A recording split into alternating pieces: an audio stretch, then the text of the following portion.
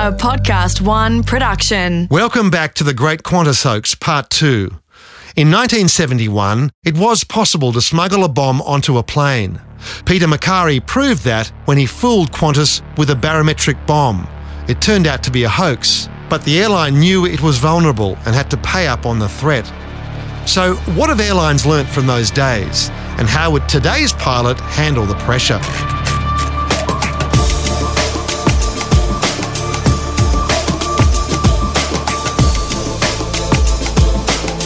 Welcome to Adam Shand at Large.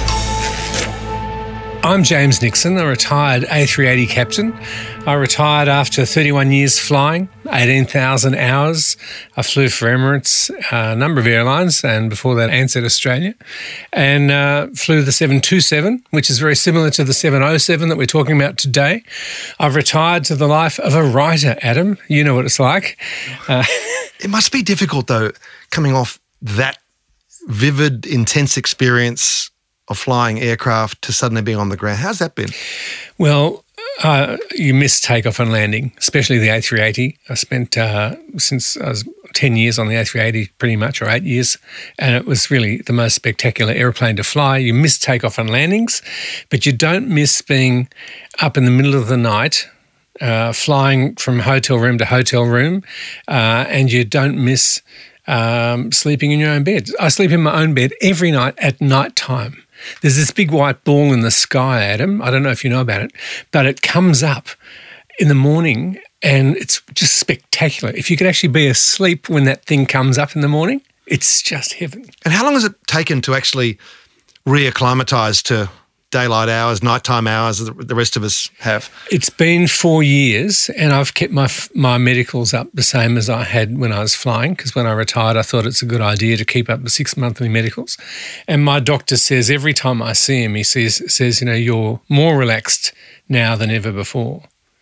So it's taken 4 years and I'm still getting more relaxed, because you just don't realise the heightened level of tension in your life when you're in charge of 575 people and a $400 million asset, and the pressure of fuel saving and being on time departures, on time arrivals, and air traffic control, and not controlling your life, having it controlled by a person in a roster office who gives you a roster once every month. So for 31 years, like not being able to plan a concert or a holiday or a wedding because you're working month to month, it's tough.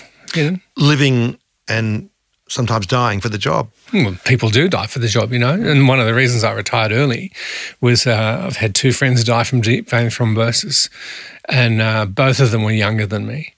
And it really shocked me that you can die doing this job. And who wants to die before you get the chance of retirement? I mean, the reason we do all this stuff is so that we can retire to a writer's life. Yeah.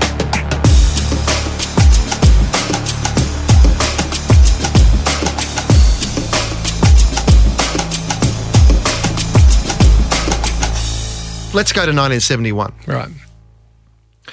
You're Captain William Selwyn. You're at the controls of QF 755, headed for Hong Kong from Sydney. You get a message. You're at cruise altitude by now. You get a message from the ground. They've had a call that there is a bomb on the plane.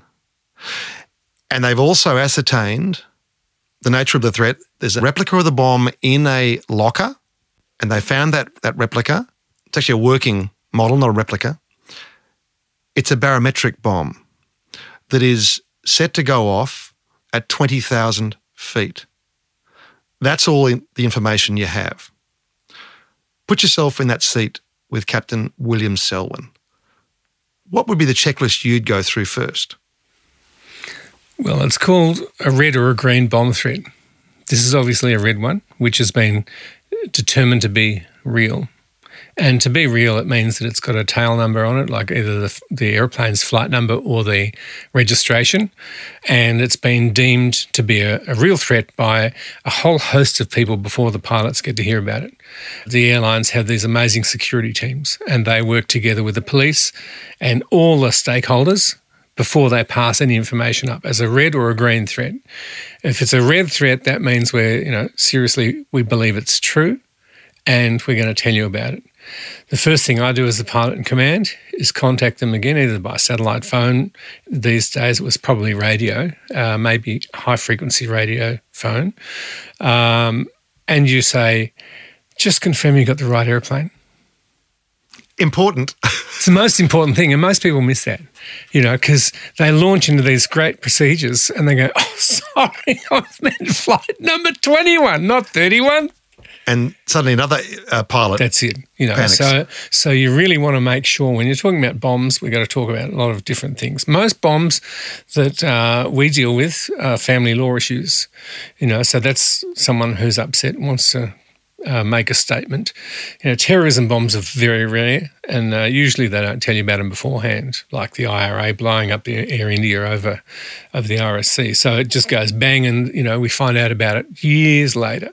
Pan Am, Lockerbie, no warning at all. They claim responsibility for it afterwards. So when they tell you it's a pressure bomb and you look at your altimeter and you're sitting in the cruise fat, dumb and happy, and in those days, everyone was smoking in those days, with cups of coffee, cigarettes out. It used to be the phrase was gear up, flaps up, smokes out, And so clouds of smoke in the cockpit, guys drinking coffee, we're up for an 8-hour jaunt, we're sitting at 35,000 feet and they tell you you've got a pressure bomb that goes off at 20,000 feet. Well, at 20,000 feet, the bomb didn't go off. We're now at 35,000 feet. So if it's real, then the bomb's inside with us because the cabin is at 8,400 feet. Where we are is 8,400 feet. So let's explain what that means, pressurisation and how it works. So you get yourself a bottle, okay? A bottle, and you blow air into the bottle, put your mouth around the bottle, and you blow as much air as you can into the bottle. So you're putting air into the bottle and it's got more air pressure inside the bottle than outside. Say it's an old Coke bottle. So we're now going to put a tiny little hole in that bottle with a knife and the air's going to escape out of there. Still, the air inside is more than the outside. And that's what we're doing with an aeroplane. We pump air in from the engines and it goes out a hole which we call the outflow valve. And we regulate the size of that hole and that keeps the pressure at pretty much the same as Mount Kosciuszko in these old aeroplanes. In new aeroplanes, A320s and 737s that fly domestically, it's all about Mount Kosciuszko height. In the A380, it's Falls Creek, and the 787, it's Mount Buller. So that's the difference in altitudes. Remember that the air pressure always goes from high to low. So the outside of the airplane is very low in air pressure, so the air is always wanting to go out. So if someone shoots a hole or makes a bomb, then the air is going to go out the hole rather than the outflow valves. And the outflow valves, which have been regulating the pressure of the airplane, they just close because now the air is going out the hole from the bullet or from the bomb. So that's why you see in the movies everything rushing out the hole, because that's what's now doing. The air's now going out that hole rather than the outflow valves.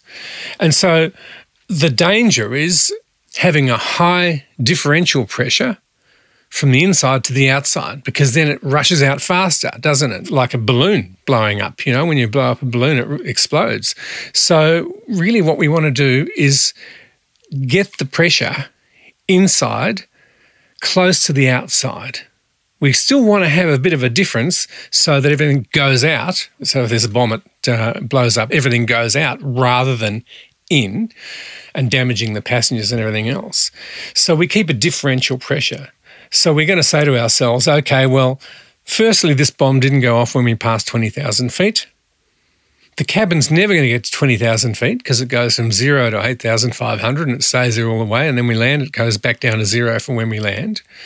So my gut feeling is I don't have a pressure bomb on this aeroplane and I don't care much about it. It's when they tell you it's a timer, then you've got real problems. In this case, the ground crew had the benefit of the working second bomb. Right. Which had an altimeter attached to it, sticks of gelignite properly set up, but there was no timing device. Right. So we know there's no timing device because that's a real danger. If you've got a pressure bomb with a timing device, which could be armed after a few hours, because then you're in trouble because they could actually arm it for when you're on the cruise. So when it descends and the altimeter unwinds, then it goes off. But it hasn't got a timer. It's just a pressure device. And it was on the ground when they put it in the airplane, and it's at 35,000 feet now, which is the most differential pressure you can have in a 707. And so all that can happen is that you can come down now and land, and the pressure's not going to set it off. Third possibility, unlikely in 1971, but someone could be carrying the bomb onto the aircraft and manually set it off, a suicide bomber effectively. Yeah, in which case pressure's got nothing to do with it. Exactly. He could just detonate the bomb anytime he wanted. That's right. And he's not going, and you know, he's pull a piece of string through a briefcase. He's not going to have a pressure situation. And also then it's the pressure inside the cabin, and he can't control that. So they don't do that. They'll just pull the switch and blow themselves up. And you can't tell when that's going to happen. And they don't tell you they're going to do it in advance anyway. So that's very, very unlikely. But here's the thing. We can make assumptions based on an absence of data, like it didn't blow up, or it's unlikely that there's someone on the plane, X, Y, Z. But is that good enough data to make a definitive conclusion as a pilot? So you have to treat everything if it's real. If they've told you that you've got a red bomb warning, you have to do the procedure. You have to assume that we have to deal with something. So if it's based on pressure, we're going to do the pressure situation, which takes a long time because you want to get the airplane down to about 2,000 feet above the level that you reckon it's going to go off. You want to pressurise the plane so that there's a 1 PSI, 1 pounds per square inch gap between the inside of the airplane and the real altitude of the airplane. And you're going to come down. And you want to come down so you don't hurt people's ears. So that's less than 500 feet per minute. So if you're 20,000 feet, it's going to take 40 minutes to get on the ground. You know, it's going to take a while. So what you do is hover around Botany Bay and you'd call out the Navy and you get all the ships ready and the fire brigade, and just in case it did go off, and you would take it slowly. Which is exactly what they did. Yeah. The other option is high-speed dash for cash, where you have a gut feeling or some knowledge tells you that it's going to go bang on a certain time. And so 2 scenarios. Number one, I've got a racing plane. I'm an F1 driver in an airplane. Watch this. No one's going to fly this plane faster than me so that I can get this plane on the ground, parked, precautionary evacuation, or an emergency evacuation using the slides, or a precautionary evacuation using the slides instead of the steps, so you can actually limit the types of evacuations you do, and get everyone off the airplane. And so we're sitting in the bar in the terminal building watching the firemen deal with the bomb when it goes off, or the army guys, because they're really good. They've got big suits and, you know, we like to sit there and watch that. So my job is to be a racing car driver, get the plane there fast. When it's close to the bomb going off, though, or when there's any chance of the bomb going off and I can't really tell or control it, I want to make sure I can land the wreck. So I'm going to configure the aeroplane for landing. I'm going to get it to the turbulence penetration speed because, you know, the turbulence from outside, from thunderstorms and clouds, is much worse than most bombs. So these airplanes are designed, you know, you can grab these airplanes and get the wings and almost touch them over the top. That's how much flexibility is in these planes. Otherwise, they'd be too brittle to fly. So they have to bend around all the time. So we have a speed that we fly that airplane that can handle massive turbulence. If we've got time and we can find the bomb, because one of the first things we're going to do is look for it, and we're going to use a special few code words that we'll use over the PA just to get some people who are bomb disposal experts who just happen to be flying with us. And this happens a lot if you're going to somewhere like Afghanistan and you're going up to the Middle East. There's a good chance you might have some of these specialists who are actually flying with you as passengers. So, you know, you'll know that ahead of time? No, you won't. But you'll use a special phrase on the coded phrase on the PA, and these guys are trained to jump up and, you know. Is that right? Yeah. So wow. So they're always on duty in the sense, when they're flying on a commercial aircraft, they will have a prearranged code when they have to swing to action. If you're a bomb disposal expert, it's like calling for a doctor, except when we call for them, we'll be using words and phrases that no one understands, but they will. let's not reveal those We're codes. not allowed to reveal that. So we're going to look for the bomb. So the cabin crew look for the bomb anyway. Every day when they get to work. That's a good point, isn't it? Before anyone flies, Yeah. what happens before you take off? Before every flight, we know there's a bomb on the plane. Okay, so that's when we go to work, we know we've got a bomb on the plane. As you assume. Well, yeah, we assume every plane's got a bomb on it. Yeah. When you go to work. And so when you see these girls and boys and the cabin crew wearing the nice pretty uniforms, you see them as cabin crew. I see them as firefighters and bomb experts because that's what they do when you're not on the airplane. So we all go to work together as a crew. The pilots go on the flight deck. When we get on the flight deck, we do a bomb check for everywhere in the cockpit. And then the cabin crew, each one gets their own area. So when you're in an emergency, if you're sitting in a plane, your cabin crew is looking after the 30 people in your area, and he or she will live or die to support and save you guys. And she also looks after you for service, but also medical. So, she's the first person who's going to notice you're having a heart attack because that's her job. They will also check for life jackets because people knock off the life jackets underneath the seats. To use on their boats, but we want to make sure there's Really?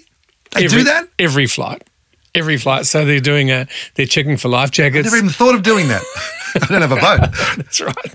Now you can get a life jacket before you get a boat. And they're looking for needles in the seat backs. A lot of people, drug addicts leave their heroin needles inside the seat pocket. So after the cleaners have been through the airplane and after the caterers have been off the airplane, then the cabin crew come on and they do a security check and they go through their whole area. And if you're the poor sucker that's working in the galley, you've got to pull out every one of the standard drawers and every one of the galley carts and check every one of them to make sure there hasn't been a gun or a bomb or a knife, because there's not only bombs we're looking for. We're looking for someone to plant a knife or a gun or something like that. So they've done that complete check, and that takes 15 minutes. And nobody can interfere with the cabin crew while they're doing that check. And if the caterers have to bring on some more first-class meals or something, and they didn't have enough, so they've come back to the airplane while the passengers are coming on, you'll notice that the cabin crew will completely surround that area, and then they will receive the food, put it in there, and then they'll do the whole check again inside that galley. So they can do small areas.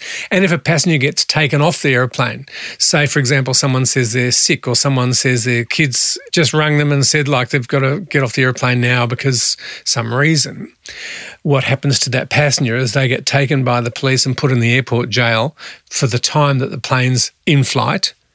And after they've left the airplane, all that area has been checked again because they might have come on the airplane, planted the bomb or the gun or whatever, and then use the excuse that, I have to get off the airplane now, which is a problem. So we just say, great, well, you're going to sit in this room until the plane's landed at its destination. And if the plane's going from Dubai to San Francisco, you're going to have to wait 16 hours.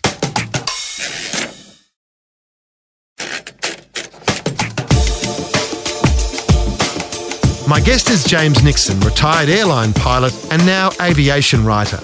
Back in the day, commercial pilots were actually trained in bomb disposal. That's not how it's done these days. For today's pilot, it's all about getting the passengers and what's left of the company asset back on the ground. 1971, we were just on the dawn of terrorism, effectively. Munich Olympics, 1972, and things went on for the age of hijacking went after that. But this all came from Rod Serling's movie, The Doomsday Flight of 1966. He later complained that he wished he hadn't done this, and there were copycats around the world and so forth. But so the state of aviation in 1971 would suggest that there were vulnerabilities. So the Qantas management and the pilot had to, on balance, believe there was a device on board because they knew the vulnerabilities. So could it be said that this incident and others like it led to a great advancement? Completely. One of my first airlines, I did a bomb disposal course. Now they don't let pilots anywhere near bombs. That's a great idea. The plane has a bomb. Why would you have the person who can fly the plane in an emergency with the plane falling apart, who's got all those special skills? What are they doing underneath the bomb with a pair of tin snips, The blue or the red wire. Yeah, that's right. What did they tell you? Just cut all the wires? I cut all of them down. I mean, bombs are very, very simple things, really. And that's what the problem we have with them for police and everybody is that, you don't need to have a rocket scientist degree to make a bomb. In fact, there's some people, who have got very few brains who have made bombs. So with that knowledge, our job as a pilot is now to fly the plane safely and fly the plane after the bomb's gone off, because that's, we've got a whole heap of procedures for that. Right. Now, those poor guys at Qantas in 1971, they had no idea. As you say, it was an evolving thing. We're doing stuff today we learned from those guys. And so that aeroplane, and all aeroplane, but even then on the 707, has a least dangerous bomb location area built into it. So if we expect we're going to have a bomb go off, we take that bomb and we put it in this area and we prepare this area so that the bomb goes out. So there's a spot on the plane, we won't say where it is, I don't know where it is, pre-designed. Yeah. If you have a bomb and you find it, you take it to this location. Yeah. Explain that. Okay, so the problem with stuff going out in a big way is that it goes in to engines and things. So when you've got a 4-engine plane like an A380 or a 747, as captains, we always train to lose 2 engines rather than 1 on takeoff. So in your simulator checks every 6 months, you're doing an engine failure on takeoff. And the first officers, they get to do 1, and the captains, they often get to do 2.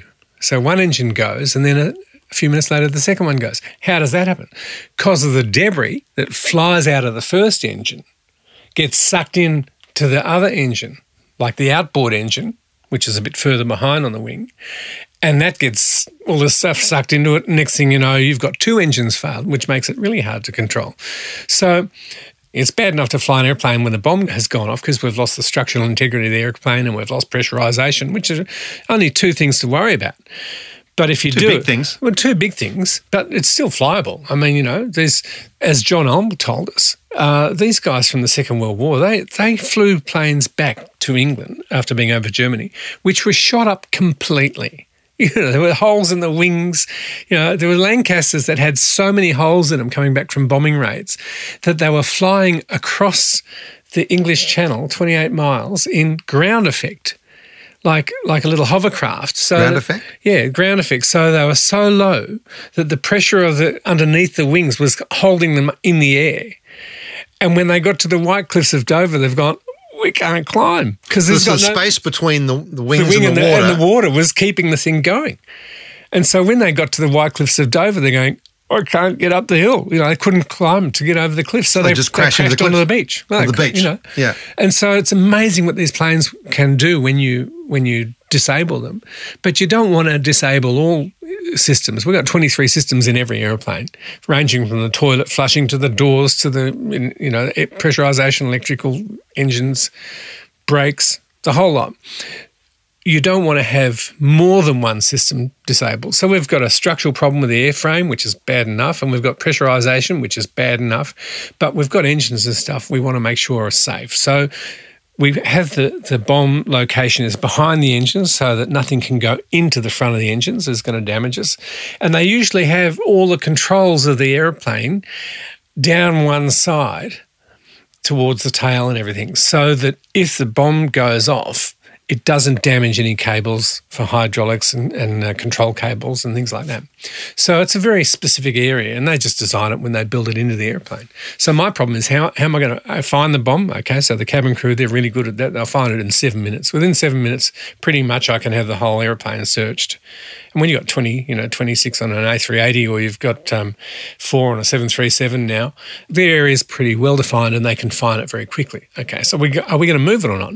We don't know, because it may have a switch underneath it, which is holding it to the seat. And if you move that bomb, then you blow the bomb up. So we've got a little sneaky system for that anyone can learn. And so are we going to move it or not? So before we move it, we prepare this area, and we do that a special way because we want the blast to go out, not in towards the passengers. And there's a special way we can do that too.